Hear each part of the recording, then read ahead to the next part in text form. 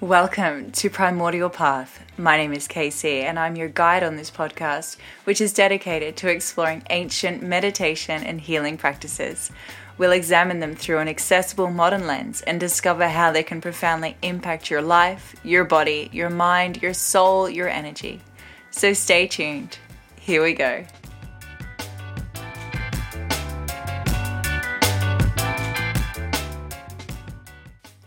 Welcome back. Today, I'll be talking about meditation and health. Meditation activates a level of physical and mental calmness that few of us achieve even while we're sleeping. And as such, it also promotes good health and can help to ease and possibly even cure a number of disorders and diseases. But before we go any further, let's discuss the non-duality that exists between the body and the mind.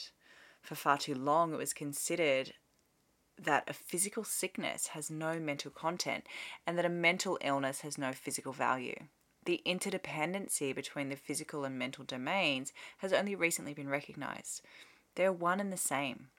Physical relaxation, for example, will very certainly lead to mental relaxation, and mental relaxation will almost certainly lead to physical relaxation.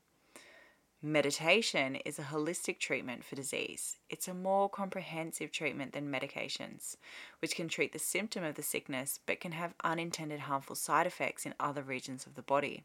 There are numerous examples of this, which I'm sure you're aware of. Meditation returns the treatment to the patient. The patient will be able to exert more control over their own health in order to treat the cause of the illness. The treatment will address the entire mind-body system. And through the practice of meditation, the mind may be educated to heal the disease. But first, one must learn to meditate and have more control over the mind-body system. When we're aware of the internal development of the mind and body, we can channel energy to where it is needed the most. Meditation is a highly effective tool for managing physiological processes and reactions to psychological events. The slowing down of metabolism, or the pace at which the body is broken down and rebuilt, is one of the most profound changes that occurs in the body during meditation, as there's a significant reduction in oxygen intake and carbon dioxide emission. Due to the reduced respiration rate, there's approximately a 20% reduction in oxygen usage alone.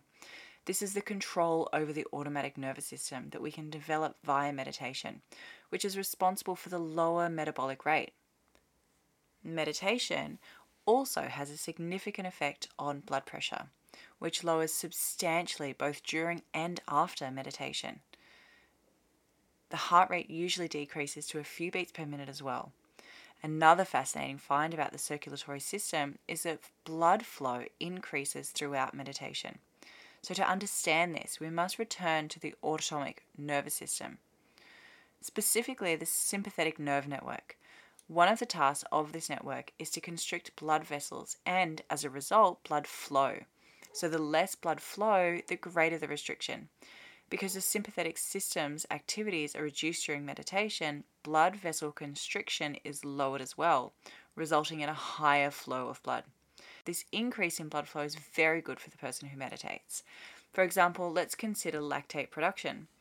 Lactate is a substance mostly made in the muscles when there isn't enough oxygen in the blood. During times of intense activity, when the muscles are doing a lot of the work, the body makes a lot of it. So when muscles have to use more energy than they can get from the oxygen they get, this is called an energy debt. When this occurs, more lactate is made to give the body the extra energy it needs. During times of rest, lactate is slowly broken down into other chemicals because the muscles are getting enough oxygen. During meditation, the increased blood flow makes it easier for oxygen to get to the muscles and for lactate to leave the body quickly and effectively. This is why a cool down at the end of a workout is important, and one of the reasons why we have a shavasana at the end of a yoga class. Think about it.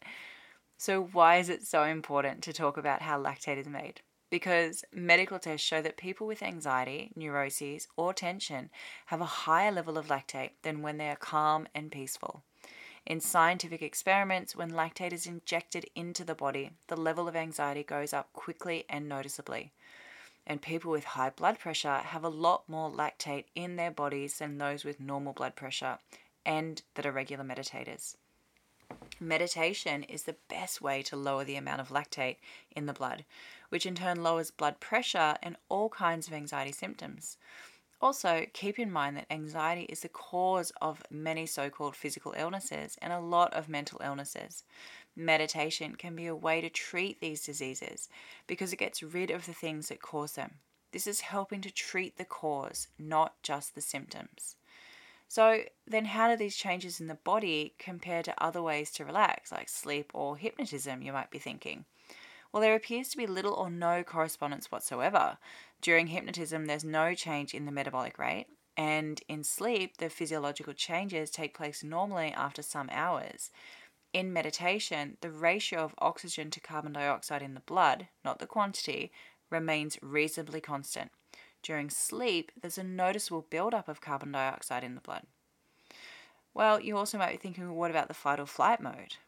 The sympathetic nervous system and the adrenal glands are the body's fight or flight defense system. These two systems work together to make the body work better. So when there is stress, danger, fear, etc., the adrenal glands release adrenaline, a hormone that gets into the body and gets it ready to fight or to run away. It helps the body work better. It speeds up the heart rate and the breathing, improves eyesight, hearing, etc., and slows down digestion so that the body's energy can be used more effectively to deal with the dangerous situation. This system is for dangers that won't last long. For longer lasting threats, the sympathetic nervous system takes over and keeps the body at a higher level of intensity all the time. Eventually, though, when the threat is gone, the body's functions go back to how they were before. But because of how stressful and competitive modern life is, many people are almost always at a high level of fight or flight readiness. It could be because that they didn't get on with their boss, or they have issues with a family member or a neighbor. They might not be able to pay their bills or their rent.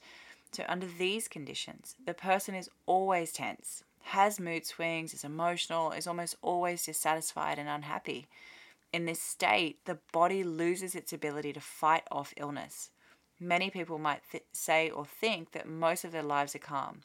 This may be true for some, but scientific tests will show that many people are in a perpetual state of tension and are so used to it, they don't even realize it.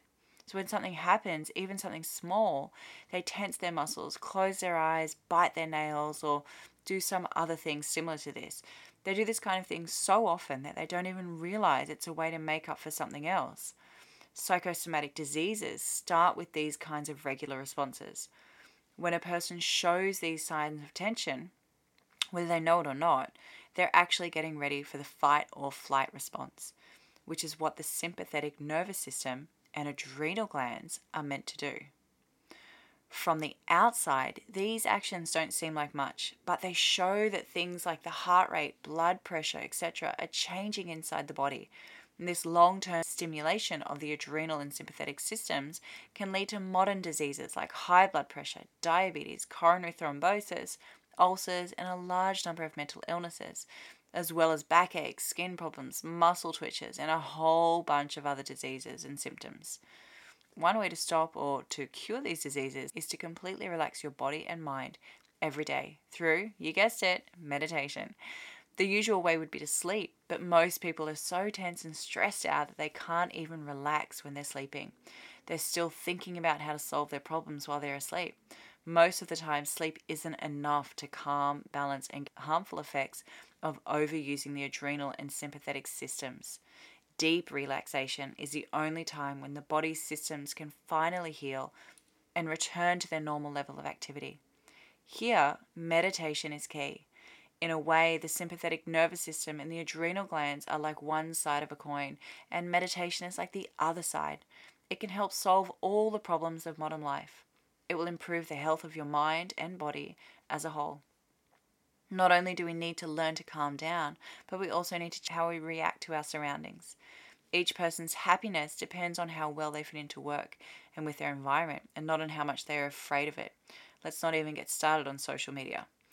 The mind-body system needs to be changed so that the adrenaline doesn't get squirted into the blood all the time. We need to retrain our bodies and minds so that they react differently, allowing each person to relax, be happy, and to start to raise their level of awareness. Not be so concerned with the outside world, but with our inner state of being. So let's just briefly touch on the part of the brain that controls whether we are tense or calm, the limbic system. This is an important part of the brain. This system is at the top of the brainstem, and its job is to compare information from the sense organs with information already in the brain from previous experiences. So, in other words, the limbic system compares what's in our memories with what's coming in from our senses. It does this by thinking about what we've done before. The limbic system also makes emotional responses stronger to information that doesn't make sense or fit in with what you've learned or remembered. So if something happens to us that we didn't expect or that's different from what we've done before, our limbic system reacts right away with an emotional response like anger or stress. This causes the adrenal glands to work, which sends the hormone adrenaline into the bloodstream. Then the whole body gets tense, the heart beats faster, the rate of breathing goes up, and so on. Many people in the modern world spend most of their lives in this state, which can lead to all kinds of diseases. But at the same time, the septal region, which is part of the limbic system, works in the opposite way. It calms down our emotional responses, releases tension, and calms the body and mind as a whole. Through meditation, we can make the septal part of our limbic system work for most or all of our lives. Under these conditions, we live a relaxed, stress-free life.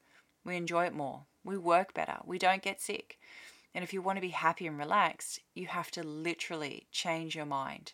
Not the outside world or other people, your mind. Changes in the mind and how it responds to the outside world can lead to a happy and healthy life. You can spend the rest of your life trying to find happiness in the outside world. But if your mind stays the way it is, you'll never find it. You'll always be looking for the pot of gold at the end of the rainbow. If you want to live a happy, healthy, disease-free life, use meditation and change the way you think.